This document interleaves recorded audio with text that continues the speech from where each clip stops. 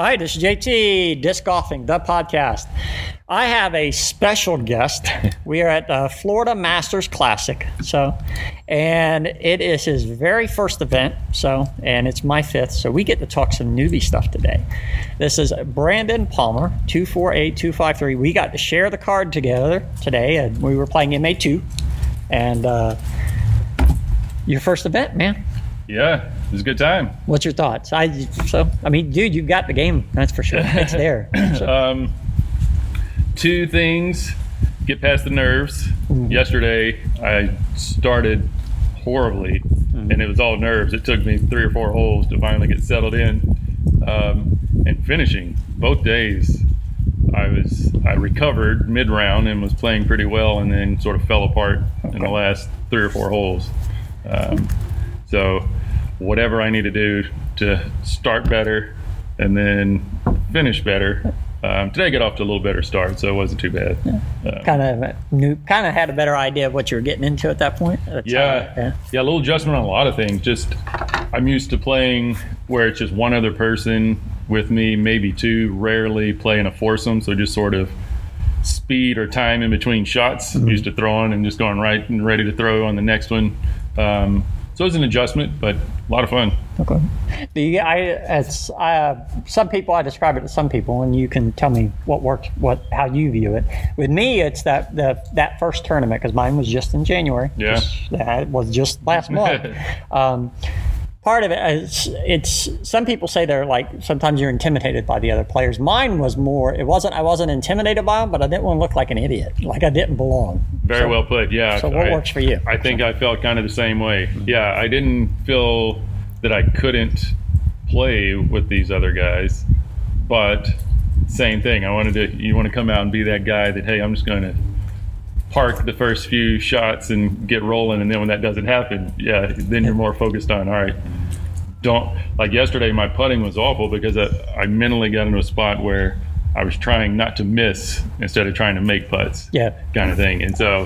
And the more I did that, the worse it got. And so so I understand that. What's weird too is I ran into it today and my game today and yesterday, but because mine, it's almost like you, my mom, my 87-year-old mom used to call it being a wuss. Yeah. So when you're practicing your putts, you're sticking them in, when you come to play time, it's like my arm turns into just a wuss. Yeah. So it's like, why am I backing off of this? And short arm it, don't follow through, because you're just trying to aim it to the basket, and And then it's rough when weather wasn't too bad. I mean, the wind was here, but really I don't know your take on it, but there was enough wind, but it was workable wind. It wasn't really causing a problem. Have you played this course? This is the fifth time I've ever played it. Okay. I just started playing it this week. This is the calmest I've ever played it this weekend. Okay. Yeah. So? I'm used to 10, 15 mile per hour winds. I think it was in the single digits this weekend. Okay. So that was nice. Yeah. Because when it whips up, this half, the open half of the course, it can be really tough. Yeah. And for that, because I know for people that have played this course that might be listening, we're talking about the open side, which is where the pavilions are, the lakes are, and stuff like that. The wind would kick up, but only for a few minutes, and then it'd die off. So, and mine, for me, my way my bag is set up, I toggle between a beast and a mamba. Okay. And when there's a lot of wind, that mamba, I can eat through that wind if I keep it low and force it, because I've got that arm speed. Problem with the mamba though is when it dies off a little bit and I got a little bit of wind, I can snap it, but I can't snap it as hard as the beast. Otherwise, I'll overthrow it. Yeah. So I have to be careful. But the downside is that I do need to utilize a couple more discs for that scenario, just so I stop having to rely on them too so much. But that's just my viewpoint at this point. We might learn something in the next 6 months, and I'll be using a completely different disc. I know my putters, I want to change them. I know my putting itself, I got to work on it. So I got to commit and hit it. Yeah. But I do think I'm going to make a putter change. So and see if that works. So because now it's weird how the tournaments teach you stuff. Yeah. So, very true. What have you on your first one? What did you take away from your first one? My biggest thing was that guy turned me on to the diamond disc. They do works. What did you take away from today? Well, one of our guys on our card was singing the praises of the Envy. I've never thrown an Envy. Okay. So I might have to check that out, see how that goes. I think more than anything, just what I was talking earlier, just nerves. That first day. Today, it just felt so much different. Just that one round of experience made a big difference. My score wasn't a whole lot better than it was yesterday, but the way I played was completely different.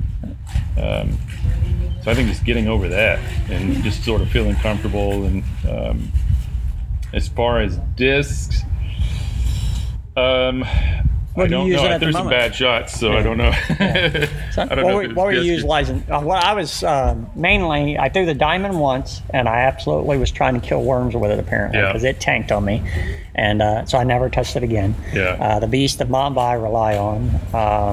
The Rock 3 and the Leopard is really the biggest ones I threw a Leopard off of one. Yep.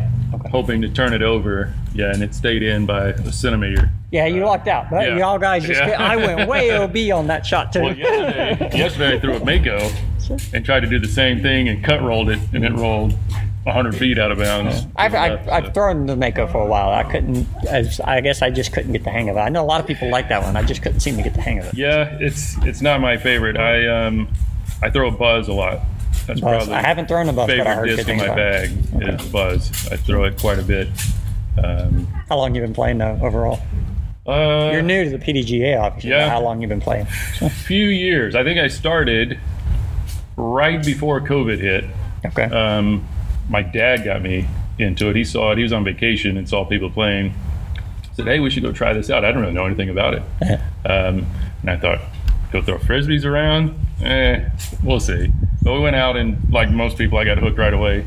But played just kind of recreational. I didn't really work on anything until probably last summer, fall, where I'd go out and actually practice putting and do some things. And a buddy that I got into the game last summer played for like 4 months and started playing in events. Oh, wow. so I'm like, all right, well, now I guess I have to start doing something if he's already playing in them. And he's been on me. You need to get in one. Get in it, man. Get in it. And so I guess it was last weekend. Yeah, last weekend I finally signed up. So. Okay. Well, are you ever going to do any more? So. Yeah. Okay. Yeah, I'd like to. How many? I don't know. I don't have the travel schedule you have. Yeah, most people don't. I'm not normal by any stretch of imagination. Yeah. I don't have wife, girlfriend, kids, or any real responsibilities. So So I like I tell people ask me about the running and because all the places I get to go see, I was like, trust me, you don't want my life. It's not as people. Well, you get to see all these places, but you don't get to see all the stuff in between. Well, it's a pain in the butt. Right. So because it is freelance work. I mean, fortunately I have like Platinum General Services, which is tagged a lot. I have partnerships that work with me for this. I have one that works with me for for everything, which is Platinum General Services. And then I have several that work with motorsports, which is Snitz Racing, APE Race Parts. Okay. And then I've got a Nitro Harley team. I've got a inline Top Fuel team that works with me. So we'll be doing Snitz Racing is one of my larger partnerships there for the XDA. We'll be doing Virginia and Maryland races. So how did you get into disc golf then? I actually, my brother-in-law, he's no longer around. He's gone. But back in the mid-'90s, which is where that disc comes from. Me and him used to play. Me and him never played tournaments or anything. We just played on the weekends. And they had the Triple Crown Series come through. And I'd already done some artwork for the local, because I draw a lot. I'd done some artwork for one of the local tournaments. And he says, hey, why don't you play the Triple Crown? And that was 97, which is where that disc comes from. And so I did 97, 98, and then marriage, kids, wife, life, divorce, child support, having to work for a living. All that stuff got in the way. And then I put it down. I kept the bag. I kept all the discs. So, and some of them I still have in storage. A couple of them I have in the car. One, the the blue one, which people on the podcast will know I refer to this. If you listen to the podcast and I'm talking about blue, this is the disc that I'm talking about. Okay. And it's bailed me out of so much crap, but I'm so afraid I'm going to destroy it one day. So I try to limit it to like upshots and hyzer bombs and crap like that. Keep it away from the water holes. Yeah. If I'm in a tournament, I'll put it back in the bag if I think I'm going to suck. Yeah. Because it bails me out of crap. I do have an Eagle replacement. So in the podcast, it's referred to as Blue Junior. So, but then it was June of last year. I picked it back up again. I had placed the disc golf bag back in my car, and it was running around in my car for months. Yeah. And I was going out because I do 5K, 10K runs and stuff. And I was going out to do one of the 10K runs. And it's just a local trail up in Maryland. And I made a wrong turn. I was thinking about God knows what. I made a wrong turn. Like 5 minutes before I was supposed to turn, it was that far off. I made the turn and I saw a disc golf sign. It was Turkey Hill in Maryland.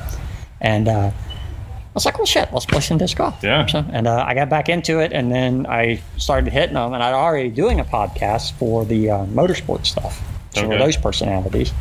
And then I was only like 1 or 2 games in. I was like, oh, let me stick a mic on and start recording these. And then I started recording the play-by-plays, which is what the bulk of it is on there at the moment. And and then as I got traveling, I got stupid with it because me being me, I can't just do something to go have fun. I got to make some kind of chore out of it. Yeah. And so I kept. At first, I was just trying to get courses, and then after a while, I kept because I was all over the place. I was up in Pennsylvania and Delaware, and I was out in New Mexico, and I was all over the place. I was like, okay, let me see how many states I can get. So in UDisc, when you look at, because it was at the end of December, because Picnic Island in South Florida was the last one I got. If I remember, it was either that or Showman's. That was one of the last ones I got. That was 113 courses. So between June and December. Oh wow! So so I was just hammering away on it. And then after the beginning of the year, I was like, let's do a tournament. Why not? So, and I actually prefer playing the tournaments. Yeah. So, I mean, I like being around y'all. So you had a little gap in between between those tournaments. But I also, down in South Florida, there's a disc golf local route in Clearwater. And I actually took some driving lessons, only about, well, technically it's supposed to be like an hour and a half, 2 hours. We ended up out there for 4 hours. Really? But he just watched me for a little bit, see, okay, what do you want to do? And I told him, I was like, I can't, I'm too old to be pushing 400 or 500 foot drives. I said, if I can do, because I've played courses that are over 11,000 feet. One of them is pushing almost 12. There's one in North Carolina that's brutal. Paul Macbeth's got one in Virginia that's over 11,000. It's a pain in the butt. And so I told him, he watched me for about 10 or 15 minutes. I said, really, all I want is 350 consistently. So I said, if I can hit that, if I can push a 4, which I can with the Mamba, I can almost get the 4 now with the Mamba. But really what I'm after is 280 to 350. If I can do that consistently, when I jump up to a 800 foot hole, I'm not worried about it. I know I can get it 3. And after that, it took, because I did that in December, and I didn't start to see the distance results because I go out almost every single day, either putting or driving practice to practice the form. And I started hitting 3 to 350, but I have no discs that have a speed over 10. So everything, and that I can hit 350 now with a fairway drive. Yeah. So now when I go to the Mamba, I have to back out of it. So and that's basically what got me back into it. And then when I did that lessons with him, ideally I probably should have waited a few more months practicing the form, but I can't do it. Get out there and go for it. I mean, it's the first one. I mean, I was hooked. I mean, I like being around all the other players. The atmosphere is great, and there's a lot of similarities with motorsports. So really? It's competitive because in motorsports, everybody works together. So and everybody's here. I mean, when you're having a crappy game, these guys are supporting you anyways. Yeah. So, and because we know we were cringing today at some of those. And but that, to me, that's the good part, is that when you're doing bad, and for y'all that are listening, when you come into a tournament, don't worry about doing bad, because whoever you're playing with, they're going to support you, because y'all were definitely supportive. I've met nothing but nice people in the disc golf community. Yeah, and we even joked about yesterday with the group I was with that it's one of the only sports where people are sort of truly rooting for you. Yeah. Because I grew up playing team sports my whole life, and you might tell a guy on the other team, nice shot, but do you really mean it? Yeah. Out here, people seem to really hope for the best for the other player. So, what I like is when you nail like the monster shot. Casey got over here. That monster second shot over there. Yeah. Oh, that was I think we were jumping and cheering more than he was, and he was the one that made the putt. But that was a monster putt he got there. So. Good, 120 feet probably. Oh, easy. Feet. So I mean, it was just great shot. That was fantastic. So, and mine, unfortunately, not. Apparently, there was a squirrel up there I was trying to take out. But I salvaged the 4 at least. So. Yeah, I caught a couple trees on that one. Yeah. So there's a couple out here. To me, still, I mean, we talked about it on a couple of the other episodes, but there's one short one I hear, that 158, that's just nothing but a wall of woods that we have to throw. Oh, yeah. I don't even, is it 1158? Is that how? Yeah, well, the sign says it's 158. Okay. I think it's probably a tad shorter. Yeah, I think it plays about 140 maybe. Yeah, so I think it's around there too. But I got up there today, and when I was practicing this week, because I got here Tuesday, I only got one game in Tuesday, so I did one game Tuesday, 2 on Wednesday, and then Thursday. Okay. And I never really got a handle on it. But the only thing that did pay off a couple times was just a very aggressive dead-on shot, aiming straight down the basket. But the problem is, people, you are listening to this on audio. When you're looking straight at the basket on this hole, you're looking at a wall of crap.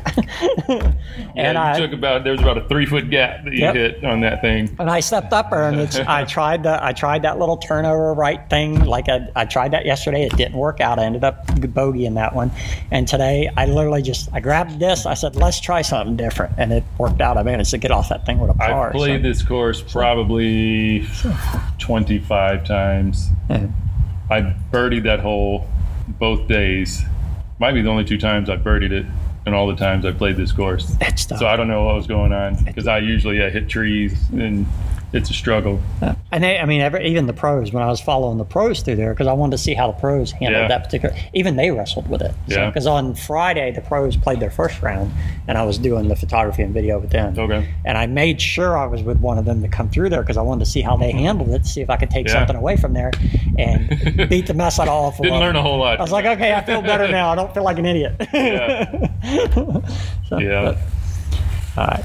Well, it's been a pleasure talking with you, sir, and I look forward to hopefully being able to play against you one more day. This is Brandon Palmer, and I will bring up the note. The one big reason I wanted to get him on the podcast, other than being on my card, is he's got one of the coolest voices out here. He's got one of those cool radio voices.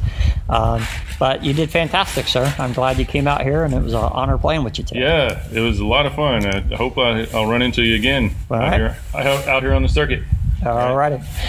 Brandon Palmer, brand new. So we get the experienced people, and we get us newbies that are still learning it. So get out here, have some fun, and meet cool-ass people like Brandon here. So, all right, sir, you have a good one. Thank you. You too.